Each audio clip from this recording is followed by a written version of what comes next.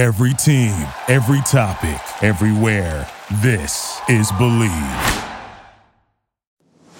The ISO with Dan Dickow and SB Live Sports, brought to you by the Believe Podcast Network, the #1 podcast network for professionals. Here's Dickow from the deep corner for three. It's on now. Downtown Dan connects. Every morning when I'm working out, I'm listening to your podcast. Keep up the great work. I mean, I've seen Dan Dickow hit some big shots in the NCAA tournament. I gotta salute you, man. Like, I've been watching you since I was in high school, trying to mimic all your moves. Welcome to today's episode of The ISO with myself, your host, Dan Dickow for SB Live Sports. Continuing on with our small college theme. Too many times in the world of college athletics, the smaller schools don't get enough attention and credit for having tremendous programs, creating tremendous athletes as well as people. Today's guest, a coach who's been involved at the Division III level for a number of years, but also at helping kids find a great fit for themselves to extend their college playing career, Brant Minor. Brant, thanks for joining. What's up, Dan? Good to be here. Thanks for having me, man. Always enjoy getting to chop it up with you. So looking forward to this conversation. Yeah, well, we're recording on a new platform, so I appreciate your willingness to share a new way to go about things. Hopefully this works well, and appreciate you joining. So let's just jump right into it. So you played at Division I as a walk-on at the University of Portland. You always had a passion to get into coaching, and you found your niche in a couple different ways. But let's take a step back. Where did that passion for coaching in the game of basketball come from? I had a lot of great coaches growing up, Dan. Obviously, I think that's a reason why people want to get into coaching is because they've had good coaches themselves. So my high school coach, Bill Cowell, really learned a lot from him, club coaches I had. But I think the gene that I have is from my grandmother. My grandmother, my dad's mom, scored over 100 points in a game. She was a legend in Oregon in the 1930s. So kind of a wild story. That's a story for another day. But I've always been passionate. Like you said, I love coaching. I love working with kids and impacting others. And I think that the small college atmosphere of basketball is the perfect venue to do that. I feel kind of like Division I, you get a little bit more must win, pressure to win. Coaches are more like CEOs, or where at the small college level, you really get to develop those relationships. And I think that's something that's kept me at the small college level. Previous job was at Southern Oregon, which is NAIA, which is very high level of basketball, but still probably considered small college basketball. But I think just the relationships, that's what's kept me in the game for so long, is just being able to build those relationships with players and families. So that's kind of what makes me so passionate about basketball, is just the relationships. Basketball's brought a lot of good friendships, relationships into my life, and hopefully I can continue to provide those opportunities for other kids. What was your kind of thought process when you decided to walk on at Division I, University of Portland? Because I would imagine you had offers or opportunities to play at many different levels. What was your thought process? Because everybody's is different. Absolutely. That's a great question, Dan, because I wasn't highly recruited. I wasn't looking at Pac-10 versus WCC. It was 2-year school versus maybe NAIA. And for me, I didn't want to decide my future based on a couple more years of hoops. So I decided the University of Portland was a great academic fit for me, location, 4 hours away from where I grew up, close to the city of Portland, but not in the craziness of the city of Portland. And just decided to go to a place where I could try to challenge myself to be at the highest level. So to play Division I was always kind of a dream. And when the opportunity arose to play at Portland, I jumped at it. Everybody else was getting full scholarships. I always kind of joked that I worked really hard to be the worst player. But I knew my role. I accepted my role at the University of Portland and loved that experience of just getting to be on a team and great road trips and played against the top tier basketball teams in the country. So it was definitely a good fit for me. But like you said, every kid's journey, some kids wouldn't be okay with that role, and they'd rather go to a smaller school where they can play. And that's now kind of what I'm talking to kids about is, do you want to go to a D1 and be a guy, or do you want to come to Pacific, a D3, and be the guy? You go to a D1, you might work your way into a role junior, maybe senior year if you are lucky. But at a smaller level, you can play, be a big part of a program. So I'm now at the D3 level trying to talk kids out of doing what I did. But I definitely think it's all about the right fit. Some kids want that experience. I knew I wanted to be a coach, so the opportunity to go to a high-level Division I academic school was the right fit for me. But it's definitely not the right fit for every kid, because some kids never accept that role. So you're now Division III assistant coach, as you mentioned, at Pacific, in the Pacific Northwest. But as you get to know these kids during the recruiting and evaluation process, at what point do you get to know them enough to really break it down? Because I would imagine in the recruiting process at that level, you have to figure out what their goals and dreams are. But then as you get to know them, you have to figure out the best way to sell yourself and your school, because a lot of times, and I hate saying this, small college isn't necessarily the last option, but they still have D1 aspirations. How do you walk that fine line of sharing them their opportunities that are at your level as opposed to chasing? Try to break it down and be as realistic as possible with kids, because I have coached at the NAIA level, and I know what a high level that is. Ask Austin Johnson. As they're beating D1s, so kids, I'll work with the kid and say, hey, you work really hard, you might play NAIA. Well, my trainer, my AAU coach says I'm D1. So I definitely lose kids from Max Hoops events or my club program, because I am pretty honest with kids that just because I know the numbers, I guess, right, Dan? The chances of playing in college are very small, and if you're an average size human, it's very difficult to get to play at the Division I level. So it is a thin line trying to hype them up and let them know how good you think they are, but also what level you see them being at. So I think it's just being honest with them, and you're going to lose some kids because they want to be told how good they are and have their ego stroked, and you're going to get the right kids. And I think that's how you win at the small college level, is you do it with the right kids. You don't have to do it with the best kids, which is kind of a misconception that you're going to win if you get the best players. Obviously, you have to have some talent, but doing it with the right kids that want to be at our level, that want to be a part of what we're building,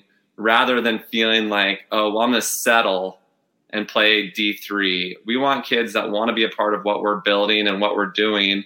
And so it is laying it out for them. Hey, we might not get chartered flights. We might not get or meals and food and all the stuff that the D1 level gets. But being a part of something special and building a program and being an integral part of that, that's what we're trying to tell our top recruits is, hey, you come here, you're going to be the guy, you'll have the ball in your hands late in the game and have a chance to win conference championships. And if you're winning in the Northwest Conference, you're competing at the national level. So that's definitely our goals. But it is a challenge for sure to break it down and not get kids discouraged, but also let them know how good you think they are. And I'm sure there's also a fine line of walking through the recruiting and evaluation process with kids who are looking at the Division III level, because how you form your team is much different as opposed to the Division I, II, or NAIA, where there is athletic scholarships. You guys at the Division III level, you have to look for, I hate to say it, kind of the total package. Someone who loves the game, someone who absolutely wants to play it at the college level, but you also have to be a really good student, because you are able to play at that Division III level because of academically getting into that institution. Share us a little bit about how scholarship or grant money works at the Division III level. Absolutely, Dan. It is first thing I ask, what's your GPA? Because it doesn't matter if you're a 2.6, it doesn't matter how good you are. And I know there's coaches that say, well, wink, wink, he's really good. I'm like, okay, I get it. He's really good. But like, what type of student is he? Because that is the number one thing. Because if they're a 2.6, we can't get them into school. And even if we could, they're not going to stay eligible. So we really have to recruit kids that have the grades and have prepared a little bit, or parents have prepared a little bit for college, because our school is very expensive. So I really try to recruit kids that are 3.8 or above, which that really limits. That does limit your window of opportunities. That does take a lot of those kids that are good kids, but maybe they just don't have the academics to qualify for our university. But there's definitely opportunity if a kid does have grades, has money, and has a coach's recommendation. With our program, we have a JV team, so we're able to recruit a lot of kids because we have to. There's lots of kids that we want, that want to be with us, that maybe just don't have the money or the academics. But the main thing is the GPA, and because if they have that 3.8, we can get them about 24 to 27,000 a year. So there's still going to be a gap, and they're going to have to pay something. So I'm not recruiting maybe as high of a level of player as I was when I was at the NAIA level, but I can recruit a lot more kids because we have a lot more roster spots. And there is kids that are great kids that have good grades, that have some money, that have the coach's recommendation, that aren't quite good enough to be a scholarship level player. So we have kids, and we do get kids that show up on campus and quit because they want to sign the letter of intent. They want to post on their Instagram how, I'm blessed to be playing college basketball. But then when it comes time to work, they don't like it as much. And if you don't love basketball, you're not going to make it at Pacific. Probably any level of college basketball, you're not going to make it if you just like it. But if you love it, there's a spot at Pacific. If you have the grades and you have some resources and you have a desire to play, we can recruit kids that maybe other schools wouldn't. But if you're a great kid and you have those things, the grades and a coach's recommendation, and have the chance to develop, we love kids that work ethic and have that. We call them OKGs, our kind of guys that are selfless and tough and disciplined. And every kid that comes in has to earn it at Pacific. We don't promise playing time, starting spots. Every kid comes in, and then what they get is what they earn. So it is a challenge to find that high academic kid that's not quite good enough to be getting a scholarship, but it's good enough to help your program, that loves basketball enough to play when it gets tough. Because it's tough as a college athlete. It's hard. It's very difficult. Yeah, you mentioned you got to love the game of basketball to play at any level beyond high school. But you're somebody who I've gotten to know a little bit over the years, and you absolutely love the game of basketball. You've got your fingers and hands in a number of different projects related to the game of basketball. You coach at Pacific. You run an AAU program. You also run something called Max Hoops that provides college exposure for kids that are in the position that we're talking about right now, that are not quite the Division I, that have schools knocking down their door, but provides opportunities to play in front of NAIA, JUCO, Division III coaches to be able to hopefully extend their career. What is it about the Division III level that allows you to have your hands in multiple areas of basketball to continue to chase your passion in helping kids in different ways? D3, obviously if I was at the D1 level, I couldn't be doing as much of the stuff as I am with helping kids. But Max Hoops, we definitely are trying to get that kid like I was out of high school. I felt like I was under-recruited. I felt like I was a pretty good player, and my options were very limited. So my goal with Max Hoops is to give kids opportunity and options. And more options are better than less options. And so if a kid can decide between a D3, D2, maybe NAIA, JUCO, that's better than having to go somewhere just because grades limit them or exposure opportunities limit them. So my goal with Max Hoops is to bring current college coaches together with high school players And I think of them like large leadership development / networking events, because the coaches are there, the players are there. So if coaches want to recruit kids, they can. If kids don't feel like they get enough out of it, some of that's on them, because I'll bring in the coaches, and you can lead a horse to water, but you can't make it drink. I can bring the college coaches in, but if you haven't been working on your game, it doesn't matter, right? Yes.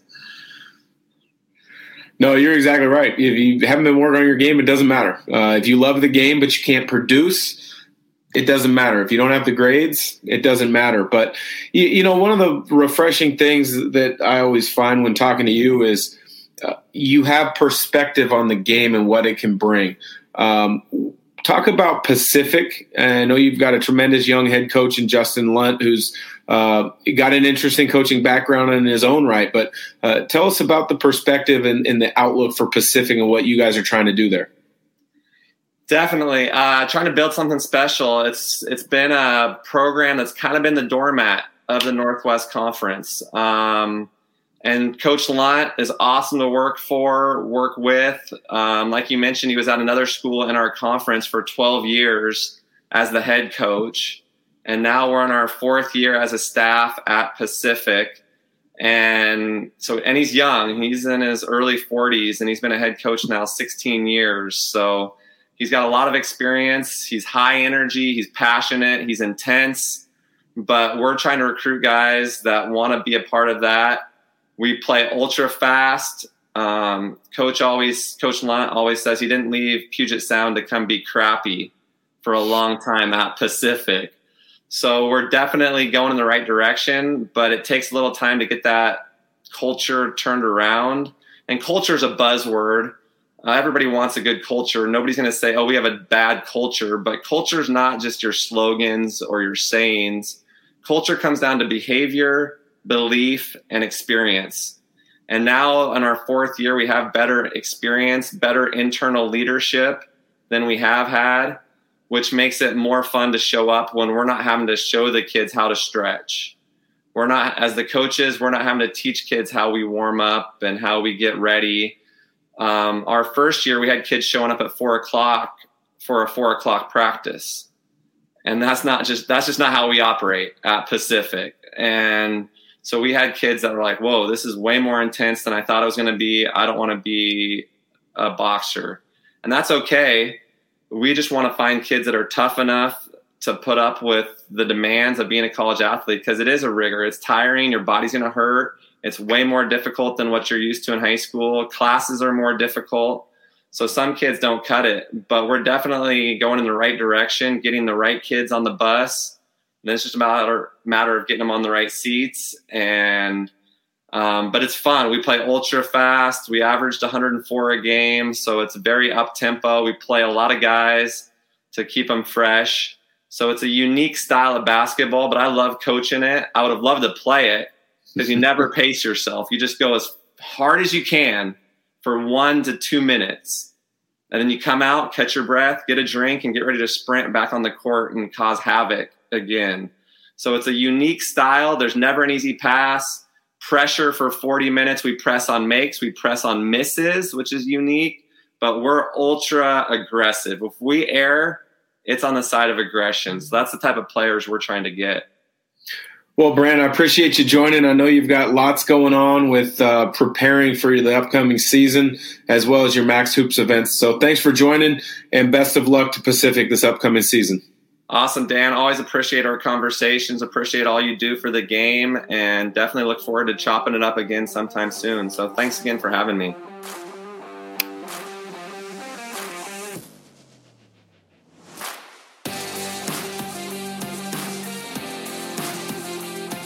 The ISO with Dan Dickow and SB Live Sports, brought to you by the Believe Podcast Network, the #1 podcast network for professionals.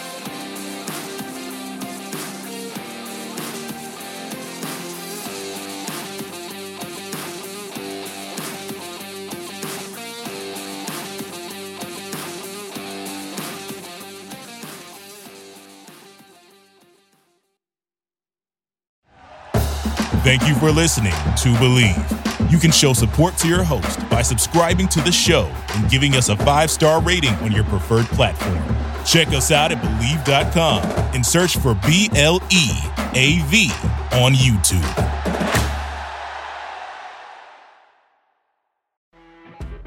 You know when you're listening to a true crime story that has an unbelievable plot twist that makes you stop in your tracks? That's what our podcast, People Are the Worst, brings you with each episode. I'm Rachel. And I'm Rebecca. We're identical twins who love true crime cases that make you say, didn't see that coming, and we hate the people responsible for them. Listen to People Are the Worst now on Apple, Spotify, or wherever you get your podcasts.